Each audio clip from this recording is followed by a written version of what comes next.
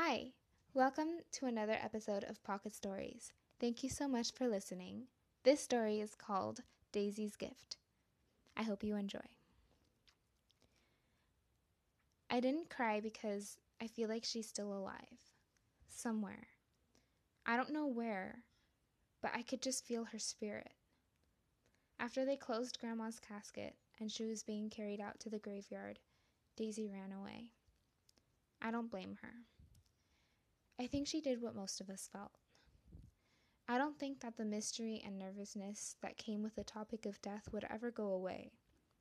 But when someone like my grandma dies, there is less surprise because she was old and she had already lived a long life. I don't know why Mom told me to go after Daisy. We all knew she was running to Grandma's house. I remember Daisy would always figure out where Grandma would hide the extra key to her house, even if Grandma changed the hiding place.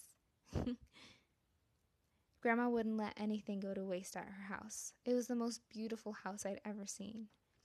We would always see her making a vase out of a broken jar or using a boot to plant a new flower.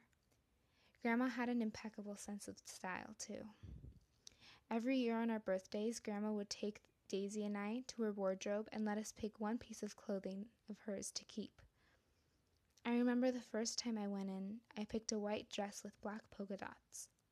I was 7, and Daisy was only 4, so the dress didn't even fit me, but I kept it. And now that I'm 16, it fits. I got some strange looks wearing a polka-dotted dress to a funeral that day, but I didn't wear this for any of them, or even Grandma. It was for me, to remind myself that Grandma isn't completely gone. That's when I saw Daisy crying outside of the door of Grandma's wardrobe. Through tears, sniffles, and various attempts to catch her breath, Daisy told me, "Abby, it's not fair. It's not fair that Grandma left so soon." And I know what Daisy meant. Grandma died a week before her birthday. Daisy and I were going to give her a dress we made her. It was all Daisy's idea. I only helped a little bit. I knelt down and sat next to Daisy. When she began to catch her breath, Daisy asked me, "Do you know where Grandma is, Abby? Do you think she can hear us?" And that's when I began to feel a knot well up in my throat. As soon as I tried to answer, I started to cry. I tried again and said, "I don't know where she is, Daisy. I don't know if she can hear us, but I really hope she can." Daisy turned around, opened her purse, and pulled out Grandma's gift. I had a feeling Daisy would bring it. Together we unwrapped it and opened the door.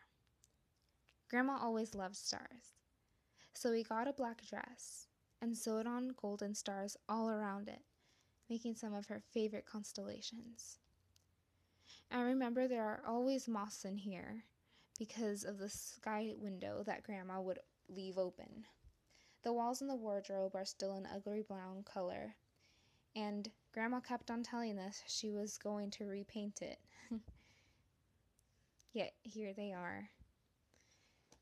I want to repaint them for her someday. Maybe when I get the time to. Daisy used to be afraid of the moths.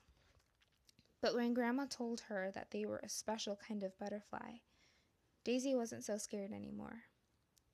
I always wondered why Grandma wasn't concerned about the insects ruining her clothes.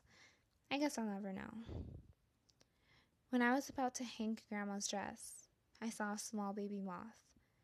Then I looked up and realized that Grandma forgot to close her sky window the last time she was in here. But instead of closing it, I hung up the dress and left with Daisy.